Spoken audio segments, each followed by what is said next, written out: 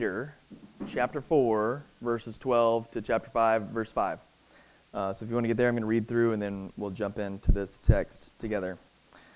Beloved, do not be surprised at the fiery trial when it comes upon you to test you as though something strange were happening to you, but rejoice in so far as you share Christ's sufferings, that you may also rejoice and be glad when his glory is revealed.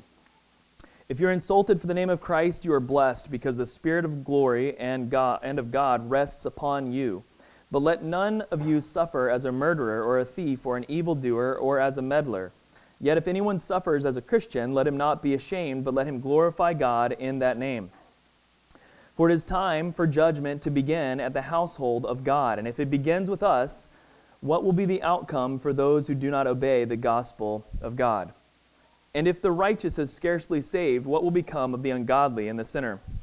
Therefore, let those who suffer according to God's will entrust their souls to a faithful Creator while doing good. So, I exhort the elders among you, as a fellow elder and as a witness of the sufferings of Christ, as well as a partaker in the glory that is going to be revealed. Shepherd the flock of God that is among you, exercising oversight, not under compulsion, but willingly, as God would have you. Not for shameful gain, but eagerly.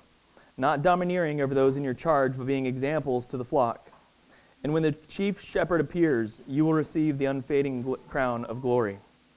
Likewise, you who are younger, be subject to the elders. Clothe yourselves, all of you, with humility toward one another, for God opposes the proud, but gives grace to the humble.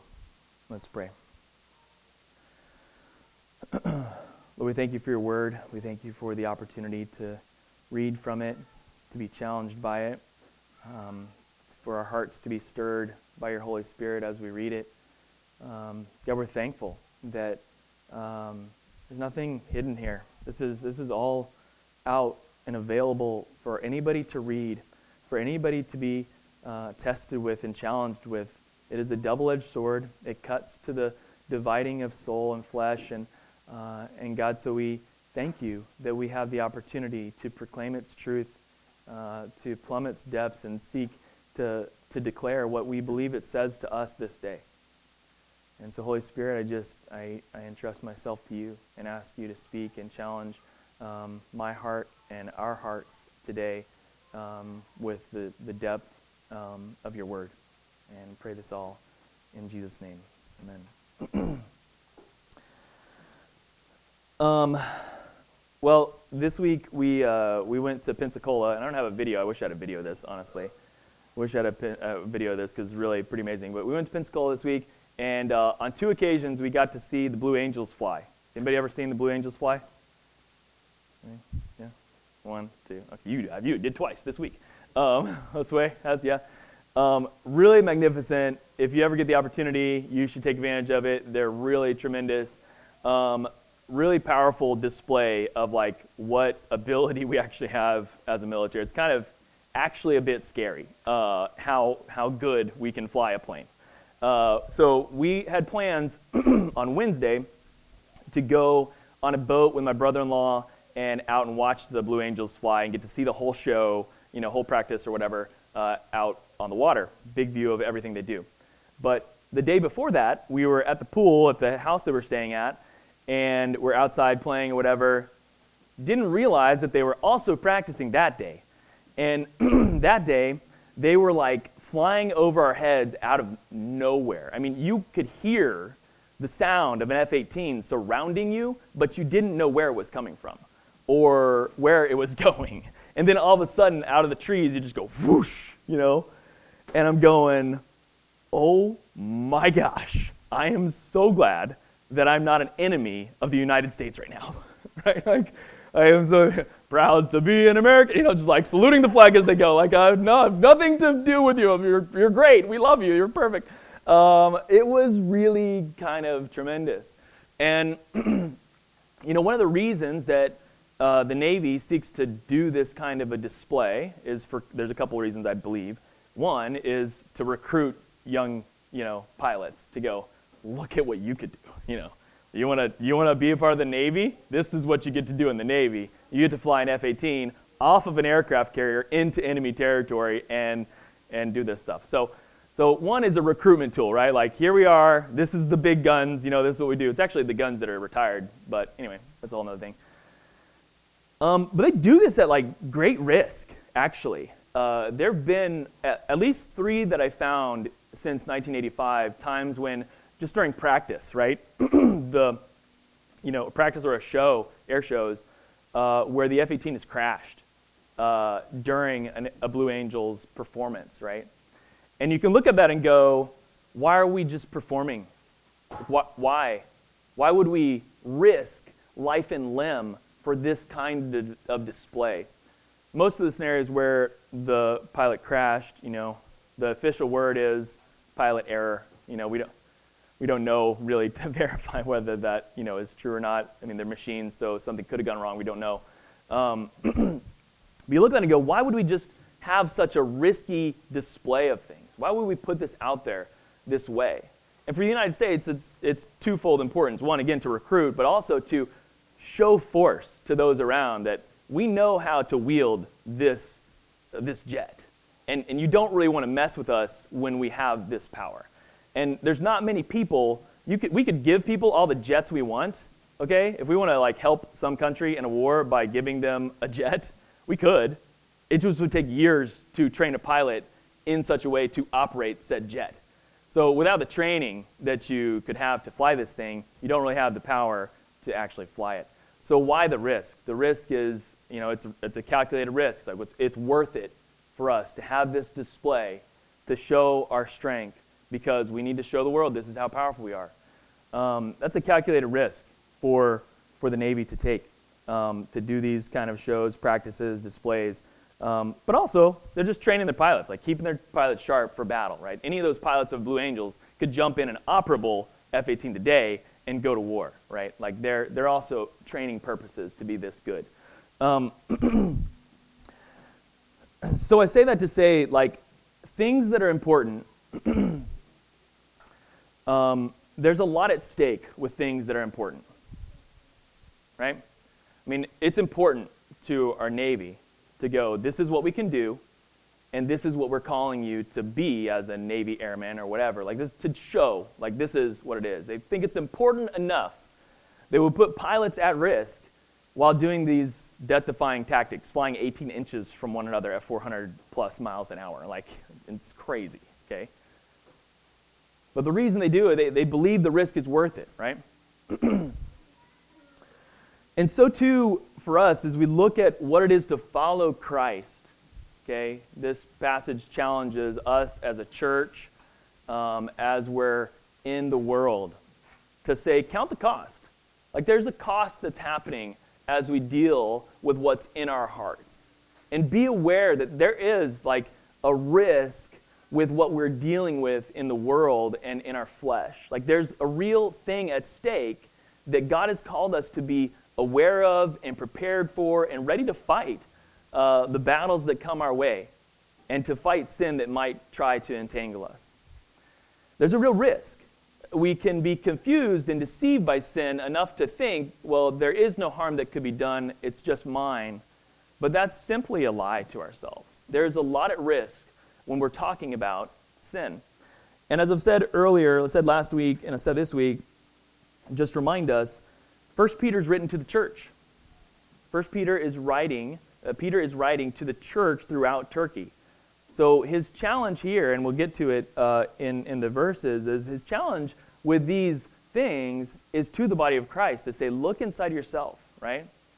Just like we had the scripture earlier during worship, search my heart, O God, and see if there's any unclean way in me, and lead me in the way everlasting. That should be our cry as a person following Jesus, to say, Lord, I want you to search my heart. Root out anything that is unclean in me. And so we're challenged with this in the context of suffering today. And Peter wants to speak to the church and say, there are a couple ways that you may be suffering in your context. And he's kind of hit on it here and there. But first, he wants to point out to us in verses 12 to 19 that there's 2 ways that you might be suffering in this world. And the first way you might be suffering in this world, in the context that he's writing to, in the context really that we live in, is that you might be suffering for the name of Christ. You might be suffering for Christ. Verses 12 to 14 as well as 16. And there's another way you might be suffering. You might be suffering at the hands and consequences of your own sin. So claiming the name of Christ could bring suffering in your life, and walking in sin could bring suffering in your life, is what Peter is trying to point out to us and challenge us. That be sure that the suffering you're taking on isn't due to your sin, but rather due to your claim of Christ as Lord. You might suffer in this life for where you're at and what you're doing. His challenge to us is look inside your heart and make sure that you're not calling suffering for sin suffering for Christ. This is his challenge to the church in Turkey at this time, is that some may be claiming, I'm suffering, I'm hurting. And he's saying, you're hurting because the sin that you're in. And you're hurting because you've claimed the name of Christ. And those are two separate things, and that's what Peter's trying to point out to us. So 1 Peter 4, verse 12, Beloved, do not be surprised at the fiery trial when it comes upon you to test you, as though something strange were happening to you. He starts out by saying, don't be surprised when you are suffering for the name of Christ. He says this because Jesus told us this would be so. Jesus predicted before he went to the cross, he said that we would indeed suffer for the name of Christ. In Mark chapter 13, verses 9 to 13, Jesus says this, But be on your guard, for they will deliver you over to councils, and you will be beaten in synagogues, and you will stand before governors and kings for my sake, to bear witness before them. And the gospel must first be proclaimed to all nations. And when they bring you to trial and deliver you over, do not be anxious beforehand what you are to say, but say whatever is given you in that hour, for it is not you who speak, but the Holy Spirit. And brother will deliver brother over to death, and father his child, and children will rise against parents and have them put to death. And you will be hated for my name's sake, but the one who endures to the end will be saved. Jesus says, there's a reality that if you claim the name of Christ within the context of this world, that those around you are going to take offense at that, and they're going to hate you and persecute you for claiming the name of Christ. So don't be surprised. Jesus says it again in John 15, 18 to 21. He says, If the world hates you, know that it has hated me before it hated you. If you were of the world would love you as its own, but because you are not of the world, but I chose you out of the world, therefore the world hates you. Remember the word that I said to you, a servant is not greater than his master. If they persecuted me, they will also persecute you. If they kept my word, they will also keep yours. But all these things they will do to you on account of my name, because they do not know him who sent me. So Jesus promises that this will happen, that we will suffer for the name of Christ, and that he'll provide for us as we speak to those about our faith in Christ by the Holy Spirit. He also promises us that the world is going to hate his followers, just as the world hated him. And so you might be asking, well, how does the world hate Christians? How does the world look at Christians and hate them?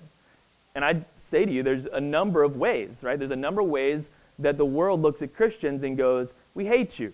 And it seems like the strongest term, they may not say it out loud, that I hate Christians, right? But Jesus is pointing out, the bent of their heart is to have taken offense at Christians of what they're claiming. And so the actual trajectory is toward hatred of what a Christian is claiming. And so how does the world hate Christians? First, I came up with, I think, two main ones. So the first one is this. Maybe there's more ways, but I think they kind of fall under these two major ones. The first reason the world may hate Christians is because of the exclusive claim of faith in Jesus as the only way to be reconciled to our Creator, saved from the penalty of our sin, and given the gift of eternal life. The world looks at Christians, and we're saying, I believe that Jesus is the way, the truth, and the life, and no one inherits eternal life except through Jesus. Right? I believe that statement. And as I say that statement to someone in the world who has not come to faith in that statement, they shirk against it. They prickle up against that kind of a thing because they say, well, everyone's got to have a chance, right? What if those? What if those? What if these? What if those? And and start to take offense at the statement of exclusive entrance into heaven based on the faith in Christ Jesus and his dying work on the cross for us. There's a variety that kind of fall under this. Many simply don't believe in an afterlife, right? And they view any religion in general as a means of controlling people for personal gain. Literally, like, look at a Christian saying, this is the way to inherit eternal life, and they just say, there is no eternal life, there's no afterlife, we're just floating along like biological creatures, and when we die, it's just over, right? That's what people say. And so they look at Christians and go, all you're doing as Christians is just controlling people with your moral standard and your belief set. That's one way they hate the way we think. Then there's those who do believe in an afterlife, and most of those who do believe in an afterlife believe in a works-based relationship with our placement in heaven or in the next life. Right? They say, no, it cannot be based on just faith in Christ. It must be based on some sort of work, right? Like, I'm stacking up good deeds. I've got more good deeds than that guy, or I've got less bad deeds than that girl, or whatever, right? And they're saying, in comparison, I'm a pretty good person. So since I'm a pretty good person, I get to go in. The problem is that typically this kind of viewpoint goes, I don't really know where the line is on where good people are done enough good and bad people have done too much bad. It's very difficult to get a person in this framework to go, this is how much good you have to do to outweigh the bad that you've done. And so this group of people looks at Christians and goes, no, it's not based on what someone else has done. His death can't be a substitute for you. You have to earn it by your own actions and behaviors. And then there's another group of people that hates Christians for this exclusive claim, and those are those of a universalist persuasion who vaguely allow that eventually all will just make it to heaven. And it sounds nice, it just isn't based on anything that we can really concretely put our finger on. It just says, well, I think that eventually it'll all work out. And again, the same problem that a works-based person runs into is found in a universalist, where everyone gets in, we're just not sure when and how, and like if it's next life or the life after that, or there's just a very vague construction of everyone just eventually makes it in.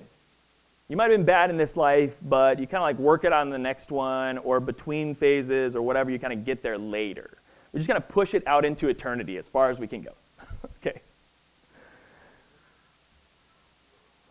And so when we claim faith in the substitutionary atonement of Jesus' death on the cross for our sin as the only way to obtain righteousness necessary to stand before a holy God, those who don't believe this look down on, or more emphatically, hate us for holding such a belief, because it's in complete contradiction with how they see the world. Look at Christians and go, how could you say there's only one way to go to heaven? What about all these people, right? 2 Corinthians 2:14-17 says this of the reality of the gospel within our world. Paul writes, "But thanks be to God who in Christ always leads us in triumphal procession, and through us spreads the fragrance of the knowledge of him everywhere. For we are the aroma of Christ to God among those who are being saved and among those who are perishing. To one a fragrance from death to death, to the other a fragrance from life to life. Who is sufficient for these things? For we are not, like so many, peddlers of God's word, but as men of sincerity, as commissioned by God, in the sight of God, we speak in Christ." It's not a popular thing to say, Christ is the only way. The problem with it is that Holy Spirit has testified to that in my life. He has said to me, there is no good you can do to outweigh the darkness of your heart, right? And each of us that have come to a knowledge of that in Christ Jesus, look at our lives and go, there's not enough time in this life to make up for what bad I've done to make me holy enough to a God that is perfectly holy. There's just not enough time even for me to make up for that, if I even could, if I even had the fortitude and strength to start today and be holy the rest of my life, it wouldn't add up. I'm still broken, and my past is still my past. But thanks be to God that it's not based on my works or my righteousness, but rather by the substitution of Christ on the cross for me, that I can look at my past and go, it is finished, it is done, my sin is paid for already at the cross of Calvary. And it is no longer on my works that I base any of my righteousness. What will change when you are so wooed and compelled and challenged by that truth is that your life will change, your desires will change. But are you changing for the sake of saving yourself? No. You're changing because Christ is changing you. And so the world looks at Christians and says, I can't get on board with this. I hate you guys. How could you come against me and my family and this ancestry of history and say that we don't know Christ and that we're going to hell? And truthfully, that's a very hard question. It is. It simply is hard to say, how has God, in His justice, seen who is in and who is out? But He has. I thankfully am not the one that is to judge. God is the one to judge. And I am responsible only to respond to the gospel that's been proclaimed to me and then discharge that gospel to as many people as I can with the gift set that God has given me to give. And the same is to you as a Christian. God has spoken to your life in a very specific and powerful and personal way. And His challenge to you is to, now that your heart has been revived and changed by the Holy Spirit, to look around your world and go out and say, okay, this is how God has equipped me to then push this forward, to make disciples as He makes disciples. And lo, the Lord is with me wherever I go. We were talking about that earlier. The world hates this message that it's not based on our works and that there's a limited number of seats in such a way, right?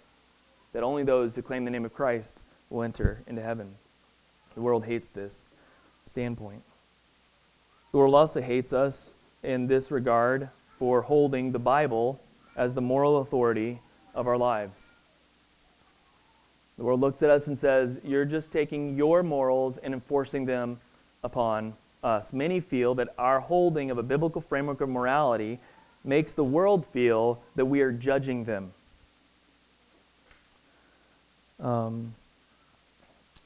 Our standard of, sorry, my notes are a little scratched here, but our standard of conversation and activity will be perceived by those around us because it should be formative to our speech and our actions. So as you uphold the morals of a biblical framework, you know what's going to happen is that people are going to see how you live. And they're going to actually start to take offense at you changing the way you live. You may have seen this if in your life. I'm not sure what your testimony is exactly. But you may have seen this in your life when you were not a Christian and then became a Christian. Your desires for things changed. Your desires for certain activity and speech changed. And those friends didn't change. They were around you. And they saw you change. And as they saw you change, they're like, hey, what's going on? You're not cussing. You're not going out to these parties with us. You're not doing this and that with us. Are you better than me? Are you saying you're holier than me? Like, that is the immediate offense taken by those that are around. I've experienced this in a couple of directions. I think this is just true. As you take up the moral standard of Scripture, people will perceive it in you. Even at the coffee shop or in interactions, people have looked down on me for not participating in coarse joking or swearing. Rolls off my back at this point, okay? Like, I'm not worried about impressing anybody, okay? Like, I'm not here to impress. And so, I've been looked down upon because I'm not cussing with people and I'm not engaging in the coarse joking that they may be engaging in. But I've also seen people actually, in another way, respectfully guard their own behavior and speech around me because of their awareness of the way that I live and speak. And the truth of this is, and this gets to what I'm talking about, the world thinking we're judging them, I have never asked anybody to change their behavior around me. I've never done that. I've never been, hey, listen, when you're around me, you need to clean up your speech. I've never done that. When you're around me, this is what's going to happen. I've never had to do that, okay? Have I challenged people in sin? For sure. I have challenged specifically brothers in Christ, brothers and sisters in Christ, which is my calling. But actually, the Bible doesn't call us to judge those outside the church. The world may feel that we're judging them based on our moral standard, but the truth is the Bible explicitly tells us that God is the one who judges the outsider from the body of Christ. It's not our role. It's not my role to come in and judge those who don't believe in the Bible. We kind of slowly morph through this in American culture, where there was a time when everyone kind of held the Bible in esteem and held churches in esteem and said, okay, if the pastor says it, then that's important. And if the Bible says it, then that's important. But that has waned so much. It's practically gone at this point, okay, in a way with the world. And so the world feels that we're judging them based on our morality, but the truth is the Bible says we are not to judge at all. We're only to take care of our own household as the body of Christ. And so the world hates us because we hold to a biblical moral standard. What is our response to the world hating us? 1 Peter 4:13 and 14. But rejoice insofar as you share in Christ's sufferings, that you may also rejoice and be glad when his glory is revealed. If you are insulted for the name of Christ, you are blessed, because the Spirit of glory and of God rests upon you. Peter's challenge to those who are indeed suffering because they've taken up the name of Christ in this letter is saying, rejoice. Rejoice that you suffer for the name of Christ. Rejoice that people look down on you because of your morality. Rejoice that they look at your the hope of your salvation and accuse you. Rejoice, because in this they are actually seeing that you have taken a firm stand on what you believe and where your hope is. If you're insulted for Christ, he says you are blessed. And the Spirit of glory and of God rests upon you. When I was reading this, it reminded me of Stephen in the book of Acts. And you know the story. Stephen was called to be a servant of tables. He was called to actually just distribute food to people who had need of food in the community of believers, because as they left Judaism, they were no longer cared for in their social dynamic for food they needed. So they appointed believers full of the Holy Spirit to go about making sure that widows and orphans had food in their midst, because their social structure had been broken because of their faith in Christ Jesus. So within the church, they're going, hey, is anybody a believer in Christ that needs food? Let's make sure you're taken care of, right?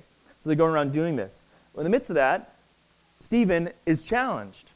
And he gives testimony of all that God has done from the beginning of biblical history unto Christ. And he accuses the fathers of Judaism of actually taking Jesus to the cross and crucifying him. And so they're beginning to accuse him and beginning to stone him. In Acts chapter 7, verse 54 to 58, it says this: Now when they heard these things, they were enraged, and they ground their teeth at him. But he, full of the Holy Spirit, gazed into heaven and saw the glory of God, and Jesus standing at the right hand of God. In the midst of his persecution, the crowd around him, the leaders of Judaism about to stone him, rushing in upon him, he's looking up to heaven and seeing Jesus' glory from earth, seeing Jesus' glory, seeing him at the right hand of the Father, Holy Spirit full upon him. And he said, testifies to it in their midst, Behold, I see the heavens open and the Son of Man standing at the right hand of God. And they cried out with a loud voice and stopped their ears and rushed at him. They cast him out of the city and stoned him. And the witnesses laid their garments at the feet of a young man named Saul.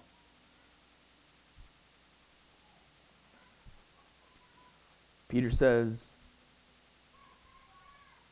Rejoice insofar as you share Christ's sufferings, that you may also rejoice and be glad when his glory is revealed.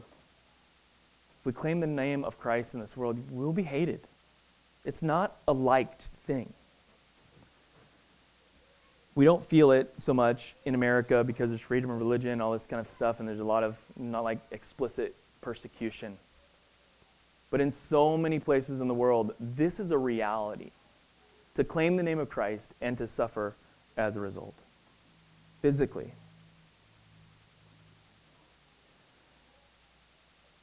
1 Peter 4:16 sums this piece up. If anyone suffers as a Christian, let him not be ashamed, but let him glorify God in that name. So first, in regard to suffering, we are to rejoice if we suffer for the name of Christ. But Peter turns in verses 15, 17, and 18 to challenge the church with this. Verse 15 he says, "But let none of you suffer as a murderer or a thief or an evildoer or as a meddler."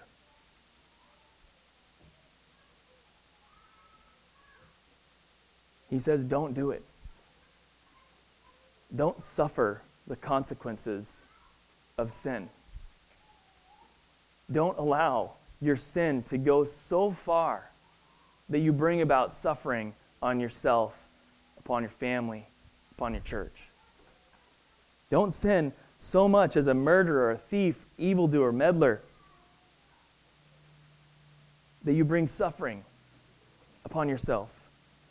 The grace of God is that there are consequences to our actions, right? It is the grace of God that, like, when I scrape myself, I bleed, right? It's a grace of God that there are consequences to our actions. Why? Because He's trying to protect us. He's trying to care for us. He's trying to point us unto Himself, not in just an earthly sense, but also in an eternal sense. He's going to allow you to go through all kinds of consequences to see that even though you're enduring fleshly consequence as a result of your sin, He wants to do something inside of your spirit. He allows these consequences to happen, this suffering to happen in us, because He's saying the action you are taking in sin is not just a physical action. Our sin is a spiritual action. We think of morality often as just this list of things that we do and don't do because it just is what it is, because Daddy said so, right? That's kind of literally how we take it. Like, this is the do not do list. And I'm just not supposed to do them because Dad said so, Mom said so.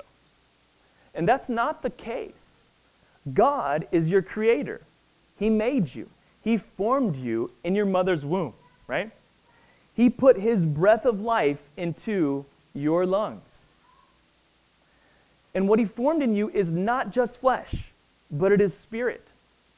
And so when He gives us consequences in the flesh, He's doing so to remind us that there's something deeper going on that isn't just flesh, that is spirit.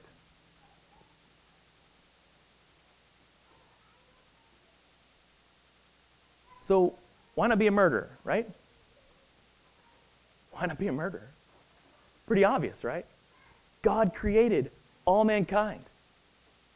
Why murder? Don't you know that if you murder someone, you're taking the life of someone who God created? You're ripping the opportunity that they might have to respond to the truth of God in their life by ending their life on your terms instead of God's terms. You're murdering them. Don't murder, because that person is not just flesh. They're spirit. And do they know Christ? Do they not? We don't know. Now, that might seem like an obvious thing to say to a church. Surely, hopefully, a church knows that murder is wrong. But I think Peter starts with that very obvious one to say, the point is that fleshly sin has spiritual consequence. And if we care for the body of Christ, and if we care for what God is doing in the Spirit, right, if we really want darkness to flee at the name of Jesus, then we have to recognize that the sin of our flesh has spiritual consequence as well as fleshly consequence. The reason that you, right, just as a parent, right, as an example, the reason that you would swat your kid's hand as they reach for a hot stove is to let them know that touching hot stove equals hurt. It's a lesson. It's a teaching. And in the same way, right, the reason God allows consequence of sin to occur in the flesh is God telling us by His grace that there's something deeper at stake than just the flesh consequence and suffering of this than you're walking through. There's something spiritual going on, and that's why it's wrong for you. Why does God not, Peter just in last week instructs the church not to participate in orgies, right? Like that should be obvious. Why would he give us a sexual morality to walk by? Because our interaction with each other is not just physical, it is spiritual. In marriage, God has taken two people and made them one person. He didn't morph their skin together into a transformer being, right? Like we didn't fleshly become one and always connected, right? That is a spiritual reality that we have taken covenant with our God in heaven and said, I'm becoming one with this person. And so to break that causes a brokenness in the spiritual way. Same for a man that looks at things wrongly, right? He's breaking faith with his wife because he's indulging himself in seeing other things rather than being cheered by the wife of his youth. It's a spiritual matter, not just a physical. That's why God can say to man, or Jesus can say to us, if a man looks at a woman with lust in his heart, it is the same as adultery, right? Are the consequences the same? No, they're not. Is the spiritual ramifications very similar? Yes, they are.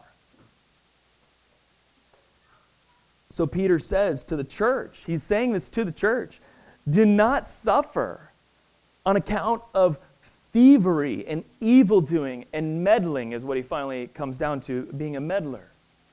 Just simply causing trouble for the sake of causing trouble. Because doing so in the flesh is not just a physical thing, it is a spiritual thing. It says, do not let any of you suffer in this way. And he says this, he backs this up more emphatically by saying in verse 17, for it is time for judgment to begin at the household of God. And if judgment begins with us, what will be the outcome for those who do not obey the gospel of God? If the righteous is scarcely saved, what will become of the ungodly and the sinner? His challenge to us as believers is that we look at one another and go, search me, O God, and know my heart.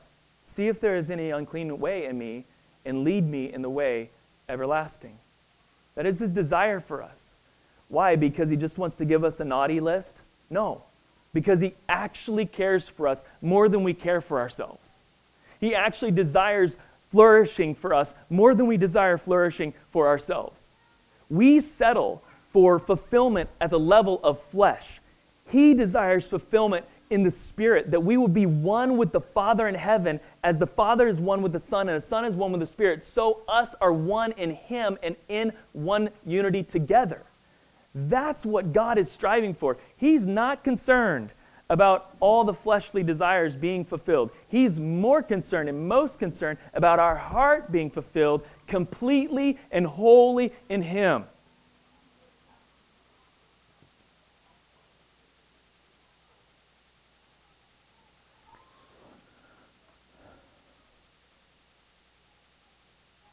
To conclude his thought on this, he just says, therefore, let those who suffer according to God's will entrust their souls to a faithful Creator while doing good. If you suffer for the name of Christ, yes, it might hurt in the time, right? Peter was stoned to death, and it hurt. Stephen was stoned to death, and it hurt. Peter was hung upside down with ink. Much better, right? Right, like this is the reality of our apostles that we follow. They died at the stake. And so how do we look at Jesus and the followers that came after him and just assume, it's just going to be smooth sailing once I follow Jesus because the world's going to love me because I'm going to be a better person? The world can be good people. The world is good at being good. Okay? Good is not enough for a holy God. God is holy. And he has provided a way in Christ Jesus for us to be righteous. Not on our works, but on his. And so he says, if you suffer according to God's will, entrust your souls to a faithful Creator while doing good. He turns at this point to some application in leadership at the church. He says this, in respect to the fact that the churches Peter is writing to are wrestling with suffering and apparently wrestling with whether their suffering is for Christ or on account of sin, Peter turns to elders in the church. And so he says in verse 1 of chapter 5, So I exhort the elders among you, as a fellow elder and a witness of the suffering of Christ, as well as a partaker in the glory that is going to be revealed. So Peter says, listen, I'm an elder.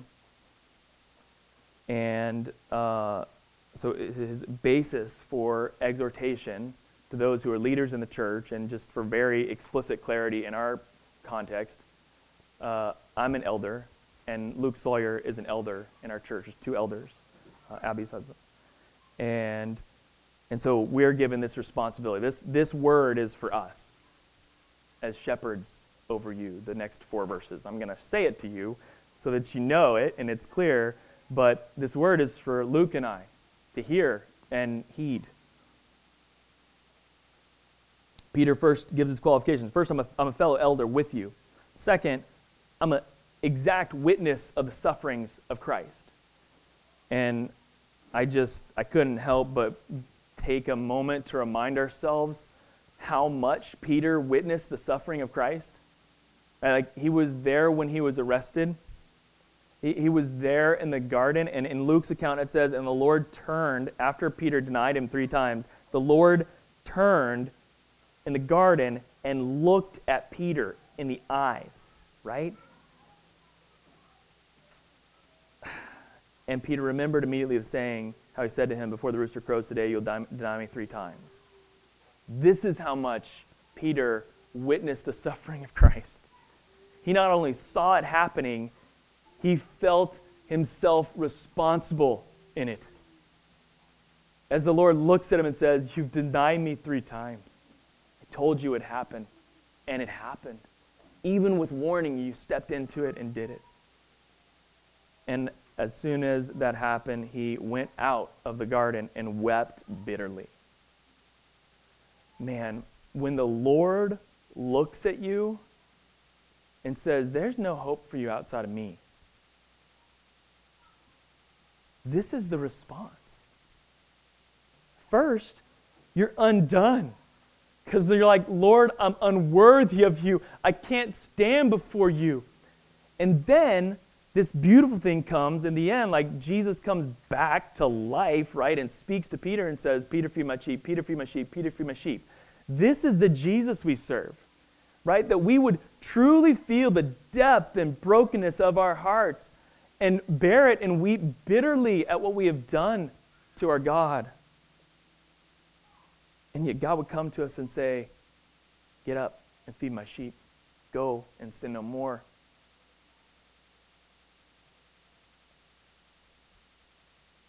So Peter says, as a fellow elder, as a witness of the suffering of Christ, and as a partaker of the glory to be revealed, just speaking to them clearly that, like, I'm going to see God's glory. I have full confidence in my salvation. He's speaking of his full eternal hope, right? He's just saying to them, I know I'm going to see the glory of the Lord. I'm confident in where I'm at with Holy Spirit. I'm going to tell it to you specifically. So that's pretty bold, but he's at a point in his life where he can say, I know where I'm going when I die. And I'm at a point where in my life that I will say the same thing. I know where I'm going to go when I die. I can't control my next step. I said that last week. You can't control your next step, right? You don't know when it's going to be your last step. We don't know how much time we have. And as a result, our time is up. So I know I'm a partaker in the glory that will be revealed. So this is what Peter challenges us as elders to do. He says this, shepherd the flock of God that is among you, exercising oversight, not under compulsion, but willingly.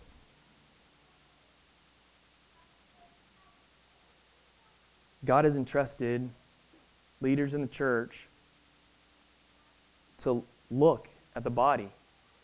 And I think in respect to what he has just said, he's going, Listen, church, you're wrestling with whether you're suffering on the account of your sin or whether you're suffering on account of the name of Christ. It's my job as an elder in oversight to discern that in our body.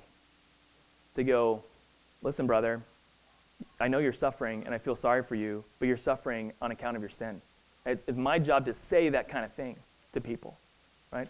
It's my job to also then say, listen, brother, I know you're suffering, but take heart. You're suffering for the name of Christ, right? Like, it's my job as an elder to come and shepherd your heart and go, yeah, it hurts. This is hard. This is a really hard thing. Let's pray about whether there's something in you that's sin that you need to root out. Because once we root that out, then this suffering that you're presently in will go. This suffering that is actually destroying your spirit will go once you're able to root this out. Can I promise you that it's going to be easy after that? No, because you're still claiming the name of Christ. But then I can say to you, man, this suffering, rejoice. God counts you blessed that as you claim the name of Christ, you're suffering for that name. Rejoice. Jesus knows how you feel because he too walked in no sin, yet was accused as a sinner and hung on a cross.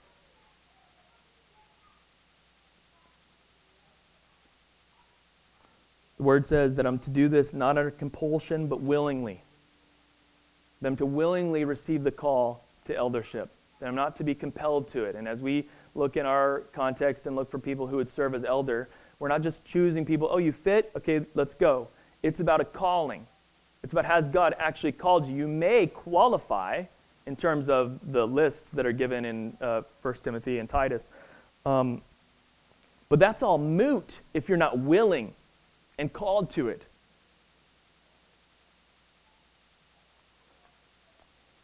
This role of elder is one that, as God would have me, not for shameful gain, but eagerly. The position is not one of higher standing in faith.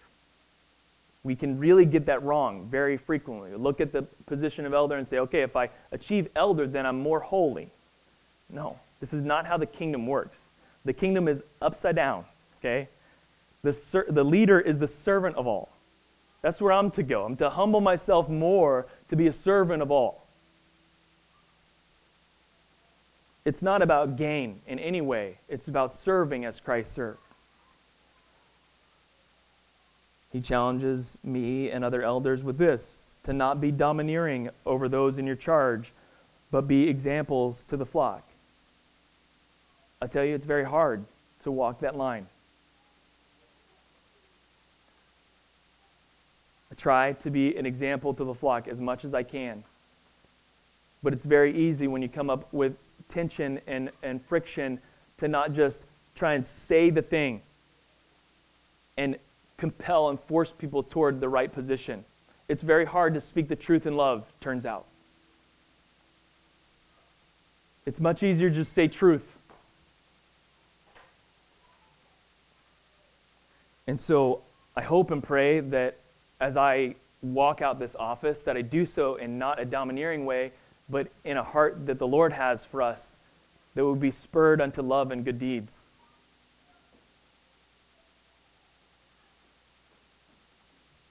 In verse 4, he says, "And when the chief shepherd appears, you will receive the unfading crown of glory." The implication here is that I'm not in charge.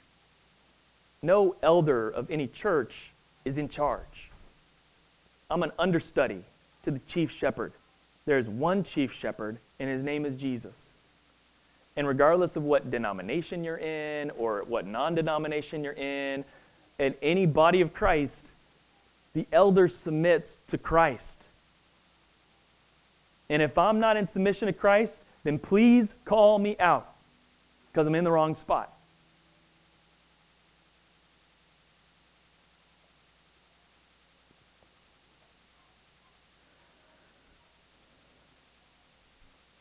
The reason God calls elders to lead churches is that it's very difficult to discern in our lives which way is up and which way is down. It's actually challenging to know, how we ought to operate as followers of Christ. And the body of Christ needs men who will step up and walk out this role and be willing to walk in this place and say, yeah, I think this is the right thing and that is the wrong thing. I might not have a Bible passage to point at in some cases. I might have to go on what I think is wisdom in this time. Not in conflict with Scripture, but applying Scripture with wisdom to situations that aren't addressed.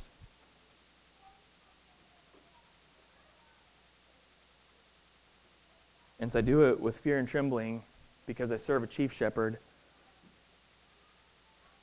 And I pray he gives me the unfading crown of glory.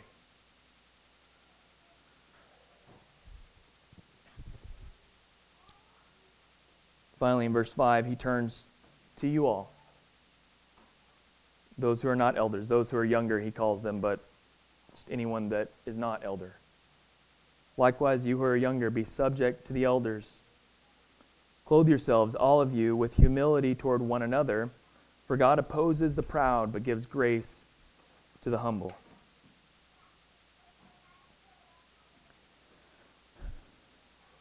If we are prideful about where we stand in our pursuit to root out sin and pursue Jesus, if we're prideful at any point in where we are surely about to fall.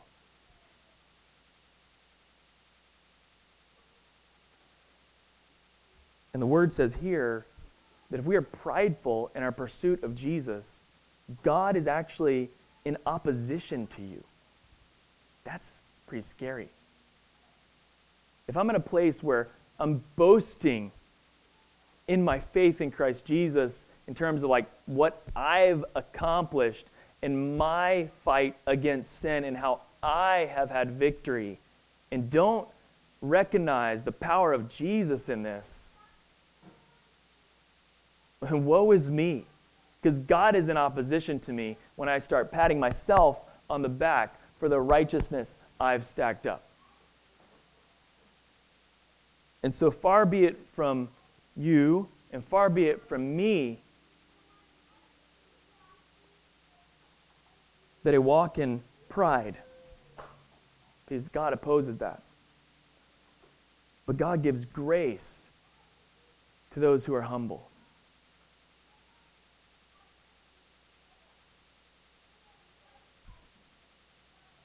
We don't ask for perfection. God didn't ask for perfection. Okay?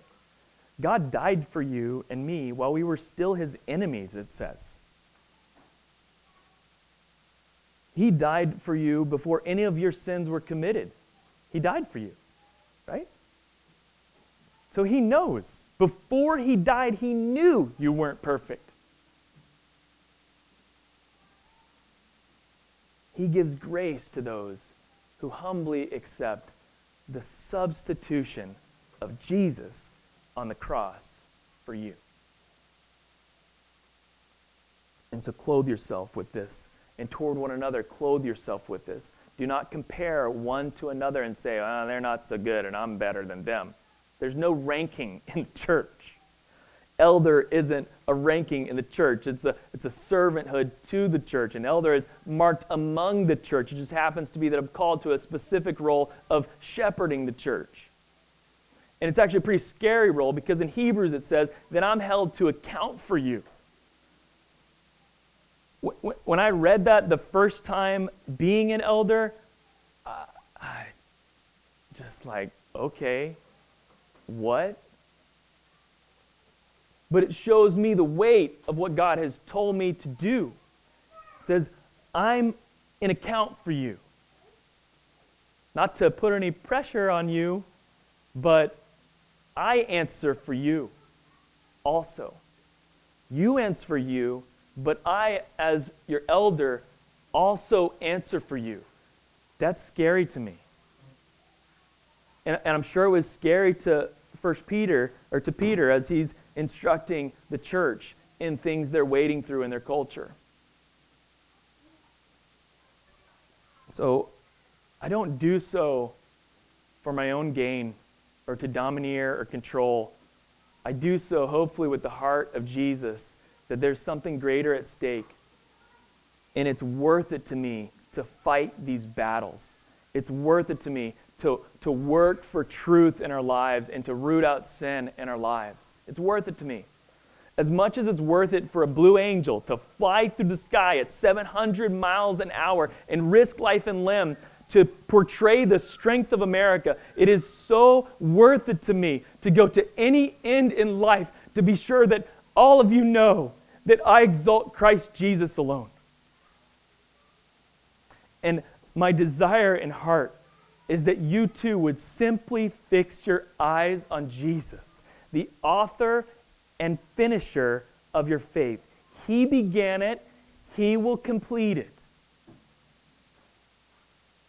Throwing off all the sin that so easily entangles and running the race that is marked out before you.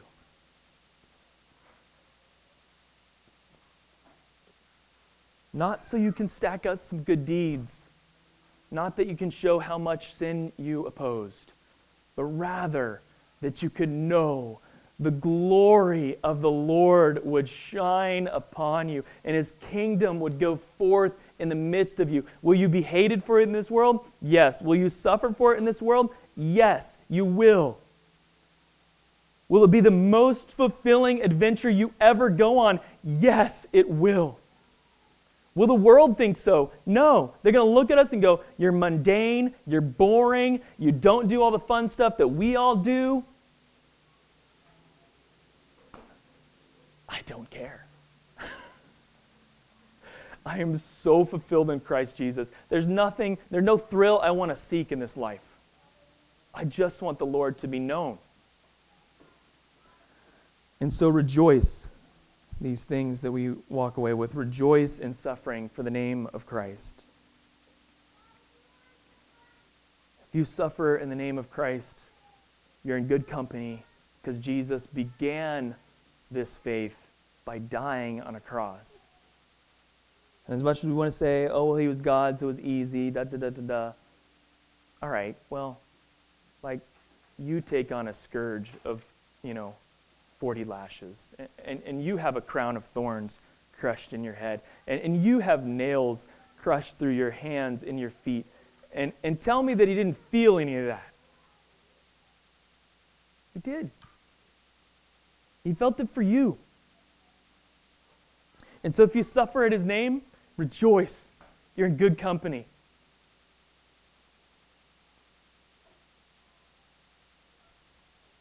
But don't suffer on account of your sin. Allow Holy Spirit to judge your heart that you won't let your sin go unchecked in your life. Romans 6:23 says, the wages of sin is death. And the point of that statement is to say that all sin leads to death. That's the result of it. Its trajectory is death. Any sin at all. Any of this sin, all of it, in some way, whether in flesh or in spirit, it leads to death. That is the result.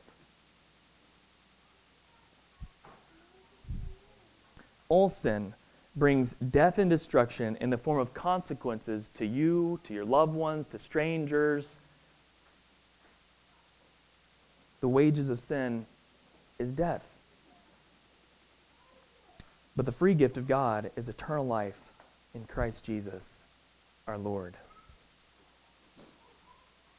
So rejoice in suffering for the name of Jesus, but ensure you don't suffer on account of letting your sin go unchecked in your life. Stop it as early as you can. God says He knows your thoughts and the intentions of your heart. He actually challenges us to take captive our thoughts and submit them to the Lord Jesus. So we've been talking about actions of sin, but God even challenges us. The reason God challenges us to take captive our thoughts is that thoughts become words, and words become actions, and actions become consequences. And so He challenges us, take captive your very thoughts. I know your thoughts, and as they come in, Take them captive to the name of Christ. Take up the cross and follow Jesus. Ensure you don't suffer on account of your sin.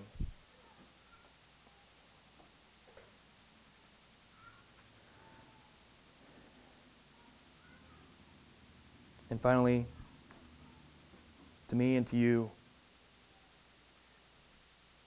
I think I'd just say to me again, I take account for you. I just commit to you today. Okay?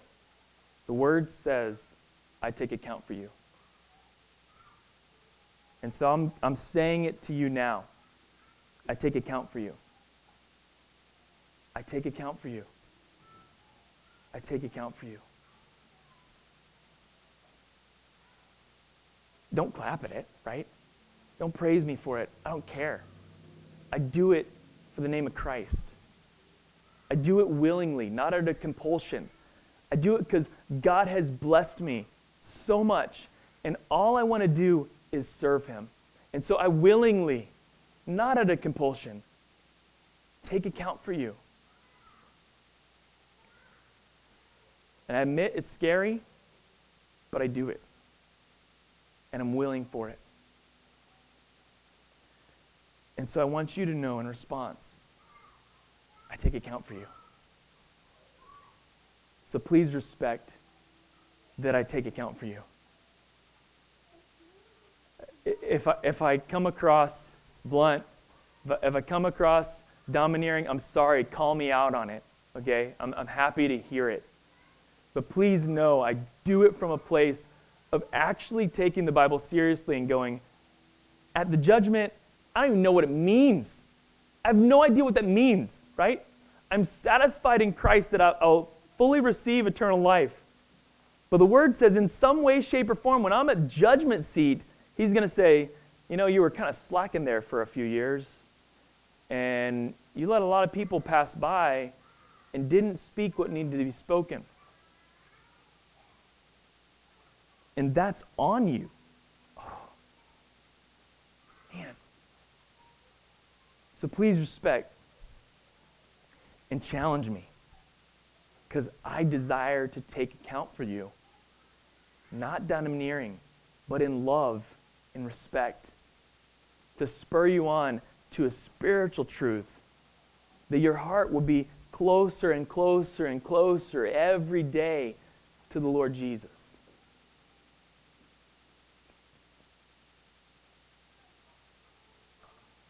No pressure, Luke. He also takes account for you. You can tell him. Remind Luke. He's got half of this account.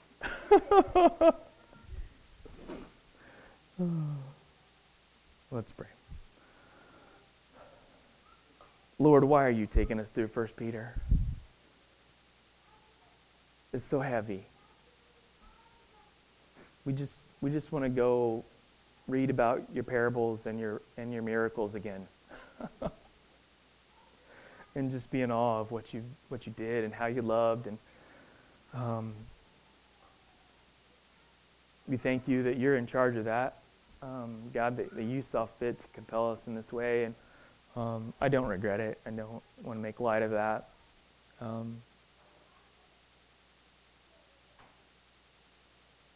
God, these are hard words, and I just pray for us as a body that we would count the risk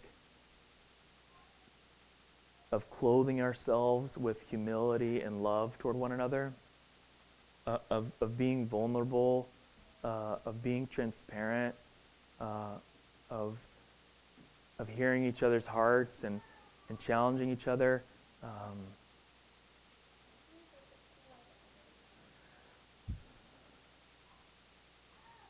And so God, help us to love one another, to not grumble in showing hospitality to each other, but to really give ourselves for each other. There's certainly a risk that in dealing with sin and preaching on sin and confronting sin in ourselves and in one another, that offense will be taken, that words will be misplaced, that things will be said that are from the flesh, not the Spirit. And so, God, we pray that in speaking the truth and love to one another, you would give us grace, God, that you would help us to be humble in the end and just humbly present the truth of God to one another. And be willing, as Peter was willing, to write this letter to the region of Turkey, modern-day Turkey, and say, like, hey, listen, I know the world around you is frolicking in the desires of their flesh and drinking what they want to drink and eating what they want to eat and doing what they want to do and saying what they want to say, and all this because their flesh just cries out to do it, and so they're doing it from just flesh wants to, so I do it.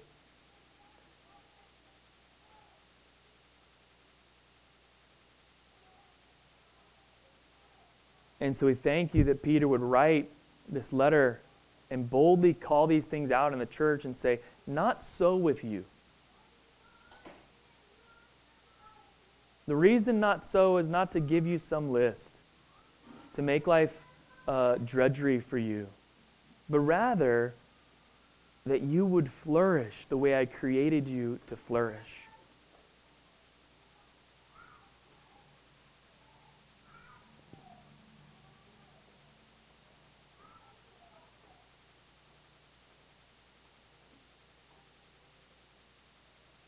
Help us be reminded that you are our Creator, that you formed us and made us, shaped us and equipped us.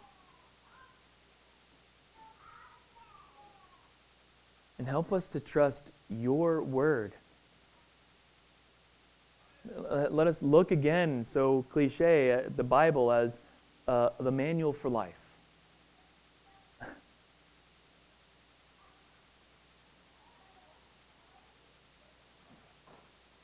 And help us apply it to our lives and walk in it boldly.